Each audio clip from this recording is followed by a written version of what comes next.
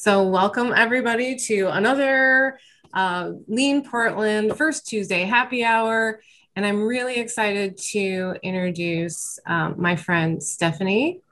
I've met Stephanie through the Women in Lean group. And Stephanie, I'm gonna let you introduce yourself in a moment.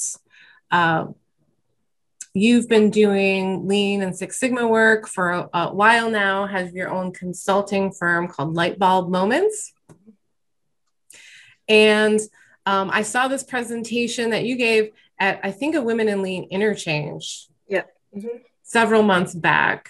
And I thought this was so cool how you took these tools and really they are simple tools, but we're able to apply them to a business that we aren't always working in. So with that, I will hand it over to you.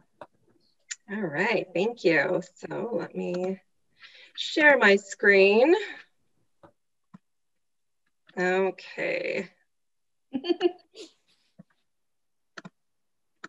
All right. So first thing I want to say is May the 4th be with you. I have to start it that way. It's very important. Yeah, so Stephanie Hill, Lightbulb Moment Consulting. I've been in continuous improvement for 20 years now, and about half of that has been in manufacturing, and half of that has been in more transactional environments. So, you know, health insurance, you know, healthcare environment, little retail, working with, you know, the housing, like housing development, new building, that kind of exposure. So I really like the variety of continuous improvement, how it can be applied. So yeah, this opportunity that I had and I want to share with you today, I just think it's just, I don't know, it's just a lot of fun for me to share. So just logistically, if you would hold your questions till the end, if you have a burning question in mind and you want to put it in the chat, our wonderful Maria has offered to facilitate Q&A for us at the end of it. So you can go ahead and do that and I'll just address it at the end. All right, so I'm gonna get into it. Prism body piercing. So I just wanna give you a little bit of the backstory before we get too far into it. If for those of you who were on early in the call, I introduced Rob Hill, so he is on right now. He is the owner and piercer for Prism Body Piercing. He's also my significant other, so the last name sound familiar, you know, that could be part of it. So I met Rob in 2011, and before we started dating, this Canadian was really kind of like a nomad. So he was really well known in the piercing industry. He spent most of his time traveling. So he was kind of sought after as this body piercer, and he would do guest spots and get paid to just visit different people's shops around the US and Canada. And so like this, these are some examples of, you know, jewelry ear projects that he's done. He's won awards. And he is a speaker at the Association of Professional Piercers, which is an international conference every year. So, you know, this was kind of like Rob's vibe. And he was, when I met him, he was sort of temporarily in Iowa, stationed in the back of a tattoo shop. And he wasn't really getting the clientele that he was hoping for. You know, they were essentially like maybe tattoo clients that had piercing as an afterthought and just kind of swung by his counter to ask what he had. So they weren't necessarily seeking him out. They didn't necessarily know him. So I had a friend of mine who wanted to get pierced do like a little mystery shopping for me. She went in there and she loved her piercing, loved the experience, but she said it was a little bit like getting pierced out of a teenager's basement. That was the phrase that she used. So I shared that with Rob, and you know, he decided that, you know, as we got closer, he wanted to just put down roots here in Iowa. So he was going to need to make some changes. He decided to do to invest in a remodel for the shop and kind of a rebranding. And knowing that I worked in continuous improvement, he was open to getting some help with that. So the first thing that I suggested was that we look at the alignment or misalignment of values. What he considered really important versus what his clientele or potential clientele, people pretty much who came through the tattoo shop, were looking for. And so you can see from here that there was a significant mismatch between the two. So we just really, like Maria said, that this was simple stuff. We actually had just half sheets of paper where we had people who walked in, we just handed them a piece of paper, whether they were getting, you know, piercing or a tattoo or whatever. And they would rank things in order of what they thought was important. So as you can see here, the biggest thing for them was that it was cheap. Okay, so if you look in the previous, if you think about the previous slide and the fact that Rob was really into using gold and genuine diamonds and genuine gemstones, cheap and that don't really go hand in hand. And then they wanted a big selection, you know, they wanted to hear from their friends that they liked the place. And so Rob, on the other hand, was really looking about the cleanliness, the safety. He wanted a good referral. He wanted that because people felt comfortable at his shop and felt like they were going to get the best that they could. So there was just some misalignment here. So his investment was around like sterilization equipment and getting really high-end sterilization equipment, implant grade jewelry, and then reinvesting every year in his recertification for the Association of Professional Piercers, which is a really difficult certification to get. And even here in Des Moines, I think there's only 2 shops that have that. And here in Des Moines also, we don't have any body piercing regulations. I know you do in Oregon, but that was another thing that people weren't aware of. And so they just assumed everybody was, you know, safe to work with. And that wasn't the case.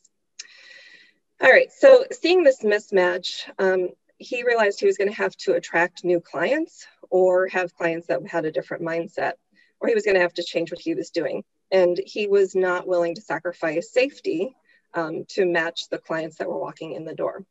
So we focused first on, you know, looking at continuous improvement as ways to not just reduce waste. Like, I think that's a common thing you hear with lean is reducing waste, but really looking at using our like efficiency and effectiveness in order to change customers' perception of the business and increase the reputation. So the first thing that we did was looked at the time he was spending with the shop. So because it's actually in a mall, he had, you know, set hours that he was working, and he would be there typically from like 10 a.m. till 9 p.m., 6 days a week. And he was piercing the entire time, or, you know, being in the shop in some way that whole time. So I did time studies with him and kind of broke down the key activities that he was doing. And so he didn't think that he could afford to hire anybody because of the amount of income and how many, you know, people he could pierce and all that. And so we laid that out, and it was around 25 minutes that it would take from end to end with a customer. In the scenario that I wrote out for him for the second one was if he had a counter staff, a counter person to help him out, and they would be, you know, fairly inexpensive to have.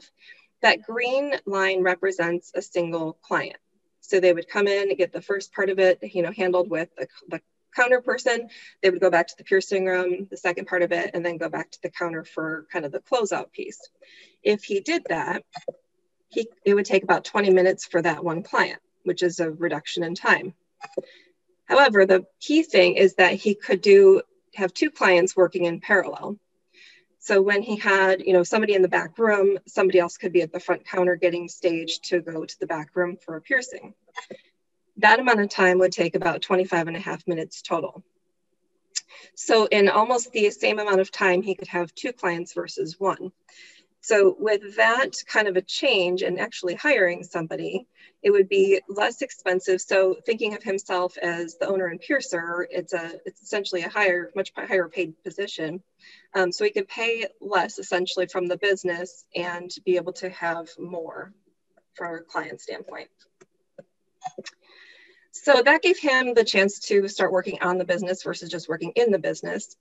And then the next thing that we did was to lay out a map. So standardizing the process, looking at what happens from the time the customer comes in, the counter help, their role, and then the piercer's role. And so before we even had somebody walk in the door as a person to help with the counter, we laid out all of the process steps. And so we converted that. There's a pretty slick way you can take, I don't know, y'all are doing process mapping, but that you could take a Visio map and you can convert it into a Word document, which you see on the left. So if somebody who walks in the door has never seen a map before, they can easily probably follow a Word document that gives them step-by-step instructions of what to do. All right, so that helped for onboarding, as well as just ensuring that there was a consistent experience from clients that would walk in the door. And Rob went from being just himself to having a person to work counter, and then he ended up hiring 2 piercers later down the road. All right, so a lot of this was me kind of teaching the tools. So kind of like you guys were doing with the, I don't remember, what was it called, Fruit Tree or Portland Fruit Tree Project. So like teaching the lean tools, and then Rob would run with it. So he just loves, I don't know, I don't want to speak for Rob, but it seems like he just loves this stuff. So this piece of visual management was something that he did totally on his own. And I don't know, I think one of the counter people actually helped him with this as well. But this is a bunch of little drawings that represent a display case of gold and genuine gems that he has. So this is the actual display. And he has a photo album full of these little display images.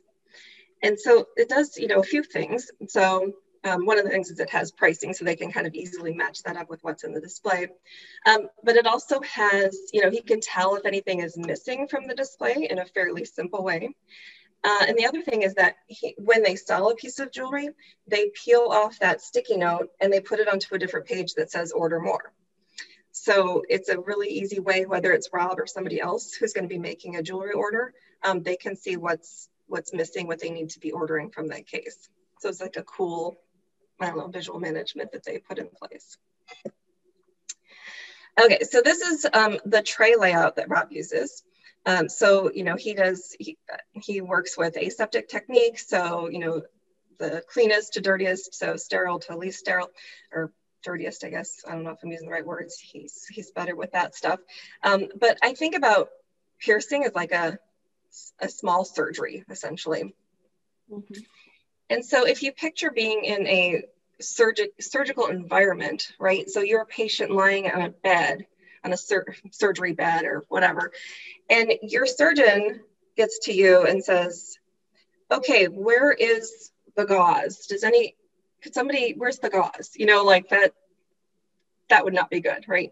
And so it's not quite that severe, but at the same time, he might have a piercing needle in one hand, and maybe he's working with the client with the needle at that time, and he has to be able to reach over and not really take his eyes off of the client and know exactly where on the tray the materials he needs would be located. So having a constant and common setup for himself and everybody else in the studio ensures that no matter what they do, they know exactly where to reach and they know exactly how the setup is going to be.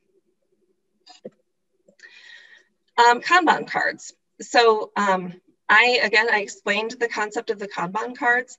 Rob was the one who figured out the reorder points for his different items that he has in the shop. And then he even had color-coded Kanban cards so that they indicated where their, oh my gosh, the word's escaping me right now, their fulfillment was going to be located. So, if there was going to be, additional backstock, maybe it would indicate that. If it was something they had to order online, whatever the case is, they were color coded according to where they were from and what the next steps were. And so this again was something that anybody in the shop could manage on their own. And so Rob would come in and there would be a stack for him to grab, and maybe he would go make a new order for that inventory. All right. Okay, so you can't talk, well, for us anyway, can't talk about customer perception and safety without talking about the spaghetti diagrams that we worked on. Okay, so this was the original layout of the shop in 2011. Okay, so, and you can see my mouse, right? I think. Yep, we can see it, Stephanie. Yep. Okay, thanks. Sorry about that. Okay, so this, there's some stuff that's not shown here in the picture, but there's a front entry kind of here for the shop. And so Rob would be standing on this side of the counter, and somebody would come around. So they're going to get pierced. So they would come around. Rob would greet them. They would walk through here. So this front room is a tattoo room. So there could be an artist in here working on somebody else, and they push the curtain out of the way, walk past these people, push another curtain out of the way, walk to the back room here. Rob does a quick consultation with them, make sure everything, they know what they're doing, all that. He excuses himself and he walks through here again, past two other tattoo rooms, down here where the sterilization room is. He goes in, he starts the sterilization process, which I think is about 6 minutes or so. So in the meantime, he goes back because he doesn't want to make his client feel uncomfortable, chit-chats for a little bit. Okay, it's about time to go back and get the sterilized equipment. So he goes back to the sterilization room, gets the materials. Now at this time, he's walking back through here and he's carrying a tray of things that he does not want to drop because he's just sterilized them. So jewelry, he might have sharps on the tray and all that.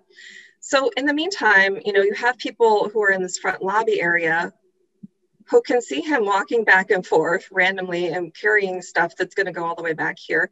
But also you have the potential to collide with people coming out of tattoo rooms, and in this room here where he's got to push curtains out of the way while holding a tray of materials for the client. So all of that was 249 feet. All right, so then we did the remodel. And so everything, again, it was set up with an aseptic layout, but everything was essentially in a single room. So there's a lot of movement because he's, disposing of things and going back and forth within here. Honestly, like this probably, the first one doesn't really represent all of his movement because it only showed him going into the room. It didn't really show the activity within the room, but still, this is what he was doing here. And so everything, only really witnessed by that particular client. Everything is a lot more, a lot closer to him. He doesn't run the risk of dropping things that are sharps, not nearly as much. And so when that was the setup, the spaghetti diagram was 120 feet. So that was more than half of what it was, or less than half of what it was from the first time that he did that. And so I mentioned that Rob would take all this stuff and run with it. And so I literally I drew this diagram and I showed it to him. And then I went to the front lobby and then he went back there. I think he had a client or something. And he was there a little longer, after the client walked out. And then he came back and he was like, okay, check it out now. So he had taken this massage chair, piercing chair, whatever, and he had moved it so it was parallel to this counter here. And so then I don't have the skills to do a spaghetti diagram for that because it was literally pivots. So he would see the person throw something at, see the person do that. It was all pivoting, and he took out so much motion just from the way he changed it. So that was really cool. And so just kind of after all of these changes and just getting really crisp, efficient, effective, and ensuring that everything just kind of came across as streamlined and professional with clients, we did another survey with the client set in 2014. So if you remember, the low price was number one, so that got a 10. In 2014, we did another survey, and the clients picked cleanliness and sterility as their top thing they valued with their piercing, followed by the customer service and the reputation of the piercers. So that was a big deal. The question is, would a client pay more for those kinds of things, right? So it's not enough for them to like it and think it's a good thing, but are they willing to spend money and help Rob's shop grow? So this graph demonstrates the revenue year over year for how the shop did in terms of sales. Rob asked that I don't share the actual dollar figures. So I just removed the y-axis essentially, but it just continues to grow and grow. So we took out, just full disclosure, we took out 2020 because his shop was closed for a good chunk of the year because of COVID. So the sales would have dropped a little bit for 2020, but otherwise it was going up. All right. And so this is our contact information. And I also included the website for safepiercing.org. So if you wanted to learn more about safe body piercing or to find a piercer in your area, you can look here or ask us. We know people there too. But I just wanted to wrap up a few points and circle back to them. So first of all, ensure that where you focus your energy is in alignment with what your customer values. If they're not aligned, there's going to be some waste, right? Or there's just going to be, money spent that's not going to be for any good reason, or, like whatever. So just really important to align with your customer. The second thing is that sometimes it can be more cost effective to hire someone. And I mean that both in the work setting as well as in the home setting. I think we always assume we have to do it all.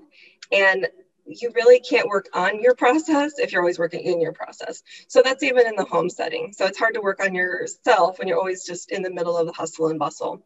And so Rob was feeling that, and I think it alleviated a lot and gave him the freedom to be innovative and to focus on the future versus the right now. So that was really big. And then the third one is that we often talk about lean as, around waste removal and then cost reduction. I know a lot of companies focus on, how much money is it going to save? But if you're really being efficient and effective in serving your customer, then your results can have a significant impact on revenue, growth, and customer retention. And just so you know, too, Rob is celebrating the fact that he's going to be opening a brand new piercing shop in July. So his first thing he said he was looking at was the flow. And so that was kind of how he laid out the whole design of the shop. So I was pretty proud of that. All right, I am totally ready for Q&A. Thank you, Stephanie. That was great. And I love the points you were making on the end, especially, about that piece on value. Amanda, you were talking about that too with the fruit tree project. In terms of understanding, it's more than just eliminating waste, which I think we over-focused on in some of the early years of lean. And, there's so much more that we can achieve, kind of expand what we're looking at. Yeah, definitely. And thanks, Trish. I saw your little applause. That was sweet. You're welcome. I'm still driving. Sorry, everybody. That was really great. Sorry, I'm just going to jump in. But I've known, obviously know Stephanie my whole life, but she's my sister. But I knew about her and Rob and working on the shop, but I had no idea the amount of work you all put into really thinking about the process and how it works. Super impressive. So nice job, both of you. Thank you. I had a question, but it's less about the shop and more about one of the things that you threw in there. You said that you took the Visio and you automatically made the Visio go into Word. Mm-hmm. Okay, I'm going to have to learn that skill. And it's not like if anybody else, Dustin apparently wants to know too. And I shouldn't say the word automatically. That makes it sound a little more magical than it is, because you have to kind of know what you're doing. But it's, so you have to you do an auto numbering of the shapes, and then you have to convert it to Excel, and then you can copy it over. Okay. So Excel is the middleman. But that sounds like something fun to play with. So thank you for bringing that into our lives. Yeah, send me a message and I'll go over that with you. Awesome. You too, Dustin. I don't think we're friends on LinkedIn, but you're welcome to reach out to me. Yes, we also share sweet tips and tricks here. So thank you for that. Auto number the shapes, convert to Excel, and then put it in Word. Awesome. Yep. And I'd just like to say that, I really love the presentation. I love how you shared with us the actual activities that you did so that we could really see those changes and how dramatic they were. So really great job. Yeah. And I, you know, Rob and I talk about this too, but like, I wouldn't say like everything that changed in his life had to do with lean continuous improvement. But I will say that I believe the fact that he learned that he could step back and have some space, and then to also have some excess to be able to reinvest. So he needed to be able to generate money and to save money in order to reinvest in high-end jewelry, you know, getting things that are going to attract clients and to get more promotion out there and to the community. So.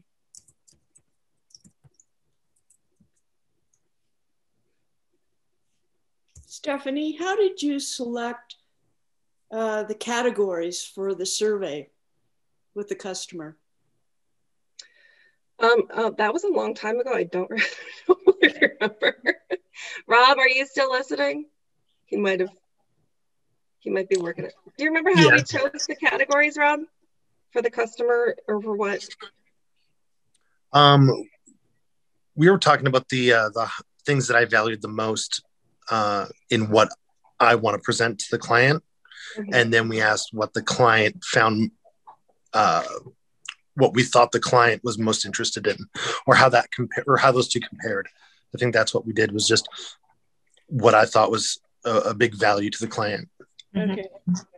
Yeah, I don't know if there was ever like an open-ended, just kind of like, I wouldn't say focus group, but you know, like asking a few people that came in just what we were missing, you know, like, I honestly just can't remember. I remember the half sheets of paper very clearly though.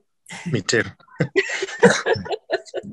Did you all do us like a survey? Like, did you like have a handful of people come through and like, hey, can you give us feedback? And then they gave you that on some formal way, or was it just like an informal thing? Do you remember how you all did that? It was like people walking into the tattoo shop is called Colorworks. So, you know, people coming into the shop, whether it was for Colorworks or for, you know, Prism, and they had a shared countertop in 2011.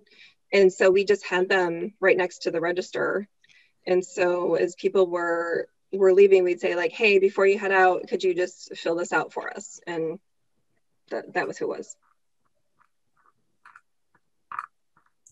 And I have another question if that's all right. So what about some of the resistance? Did you find that like once you saw the results, and maybe this is more, I think it's Rob for him, but like once you saw the results, was there any resistance to making those changes? We still get resistance. So yeah, we've realized. You mean from the clients, right? Is that what you were saying, Amanda? I meant more from the staff, from maybe Rob himself, of looking at that and saying, oh, I like it this way, and I like the curtains or whatever it was, or the counter is fine and it doesn't need to be changed. But the customers, it would be interesting to hear about that challenge as well, because that can be quite challenging. Yeah. Go ahead, Rob. I didn't mean to, I just wanted to clarify that before. Sure. Yeah. I mean, from my perspective, you know, change is always difficult. But I knew that finding a better way to do things is going to be in my advantage long term, you know, and I was able to see that early. So yeah, having an open mind to it was, you know, I mean, at first I was just like, this is a lot of, you know, technical mumbo jumbo that I don't get. And, then it was, you know, it started to become very clear very quickly. And then that's when I was sold and just jumped all in with it. And even still designing the new studio now, you know, we're applying a lot of the same kind of concepts. We've honed in over the years to kind of figure things out. So yeah, I mean, it was a little, you know, it was new and hard to get used to at first, but it became very easy. From the customer's perspective, you know, clients making that change into our new processes, and we've realized over time that not every person that walks in the door is our client, and that's okay. So they naturally kind of filter themselves out when they kind of see what we present, and see the price that we attach to it. So once they can see the what they get for what they pay, they may decide that it's not for them. But that's okay. It makes room for others. Yeah, and that's a common thing that I would say both Rob and I have heard at the Association of Professional Piercers conference, because there are a lot of like newer piercers or piercers that are changing from what they used to do to what they want to do, and they're always saying, but I get so much pushback that it's too much money, or they're not going to spend that, or how dare we try to charge that, those kinds of things. And I think I would say probably all of them have gone through that evolution, and that statement that Rob just made, that not everyone is our customer, is a very important discovery and acceptance point to make that shift. Patty, you should share that one with other people. Sorry, my dog's barking. I said Rob is cute.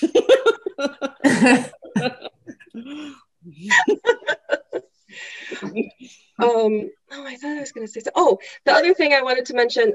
Oh my gosh, Tippy, she's 16 and she can't see very well, so every single sound she freaks out about. So I apologize. You probably can't even hear her. But anyway, so when Rob and I first met, he told me he worked.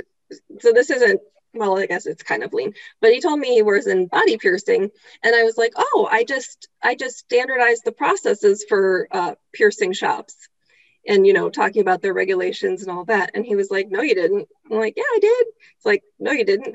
I did, because I have my master's in public health, and my final project that I did was published, and it was standardizing environmental health practices in Iowa.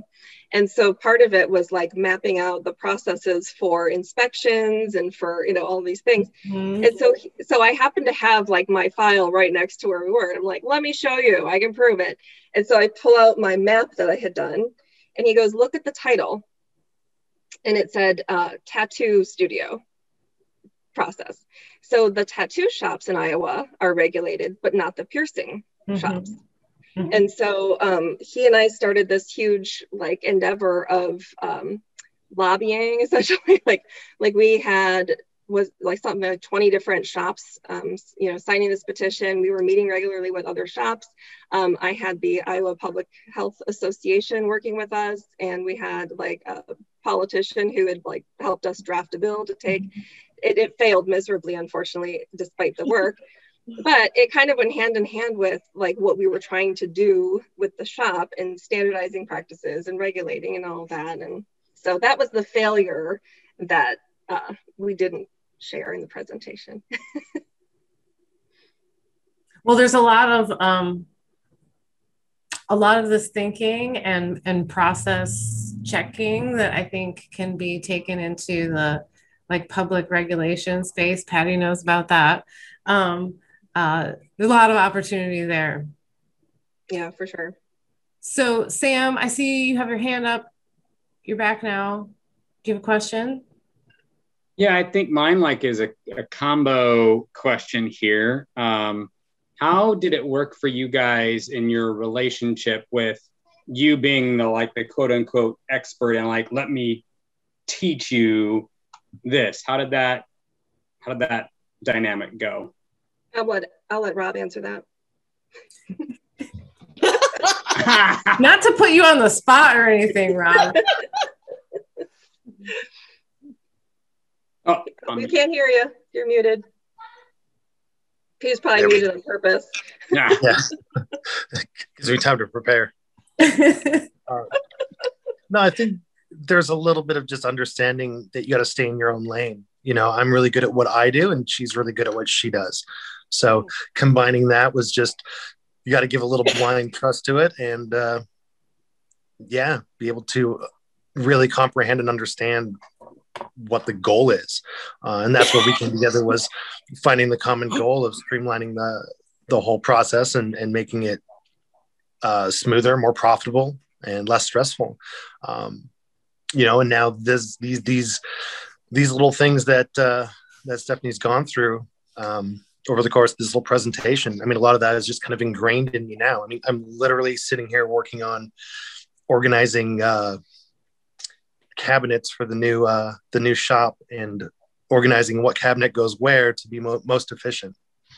So, I mean, it's little things like that kind of get into you and stay. But yeah, ultimately, I think there's a little bit of just blind trust there. Yeah, and I think the stay in your lane thing is kind of what we practice as consultants with, or lean practitioners, or whatever you'd call it, with any business we go into. We don't imply that we know their business better than they do. We offer tools and options, and we see where there's resistance and we see where there's acceptance. And so where we see acceptance, that's where we push a little bit more, and where we see resistance, we wait and see if it starts to be less resistance, and we don't push it until that starts to give. And so it's kind of, I would say it's no different in the relationship. If there's resistance, I'm going to shift with him and see where he's more inclined to pull. You know, we want to have the pull. And so, yeah, you don't change that if you're even more if you're in a relationship with someone. Patty is laughing. She's cracking me up. Lean in marriage. Yeah, we talked about that at the one interchange. I think maybe it was this one or the one where I talked about my son? It must have been the one before, because I don't remember that conversation. Oh my gosh, that would be awesome. But I do like, I know it was actually somebody at the Standard that showed me that bullseye model for coaching, where you want to get like in the relationship, you know, whether it's a professional relationship or personal relationship, that you're trying to like stay in that learning zone where you're not pushing somebody so far over the edge that they're like, get away from me, but you're pushing them enough to explore some kind of growth or learning that is happening. Right. And we are mad learners. Like I think all of us are learning so much all the time. I found out that like doing a time study of his nostril piercings, they were like 30 seconds for the piercing and the jewelry insertion. Like it was so super fast. So then when the clients would come in like really nervous about their nostril piercing, I'm like, dude, it's over in 30 seconds. I know for a fact. So, I've timed it. I have the data. The data to prove it. I love it. Anyway, sorry. I think let's see if we have one more question, and then I want to leave some space for our usual networking activities, and I have a surprise networking tool for us to use today.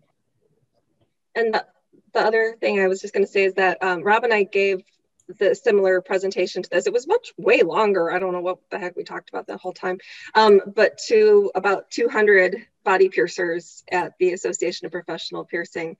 And so yeah, I've worked a little tiny bit with a couple other piercers, but it had a lot of people like thinking a little differently about how they do their work. So that was kind of fun. Anyway. So if I decide to go and get a body piercing one day, I should be like looking for that seal, Association of Professional Piercers. And then I'll just start dropping names like, I know Stephanie Hill and Rob Hill. Oh yeah. You might have seen the presentation at your conference. Yeah, I'm a volunteer every year and he's a speaker, so they would know. Love it.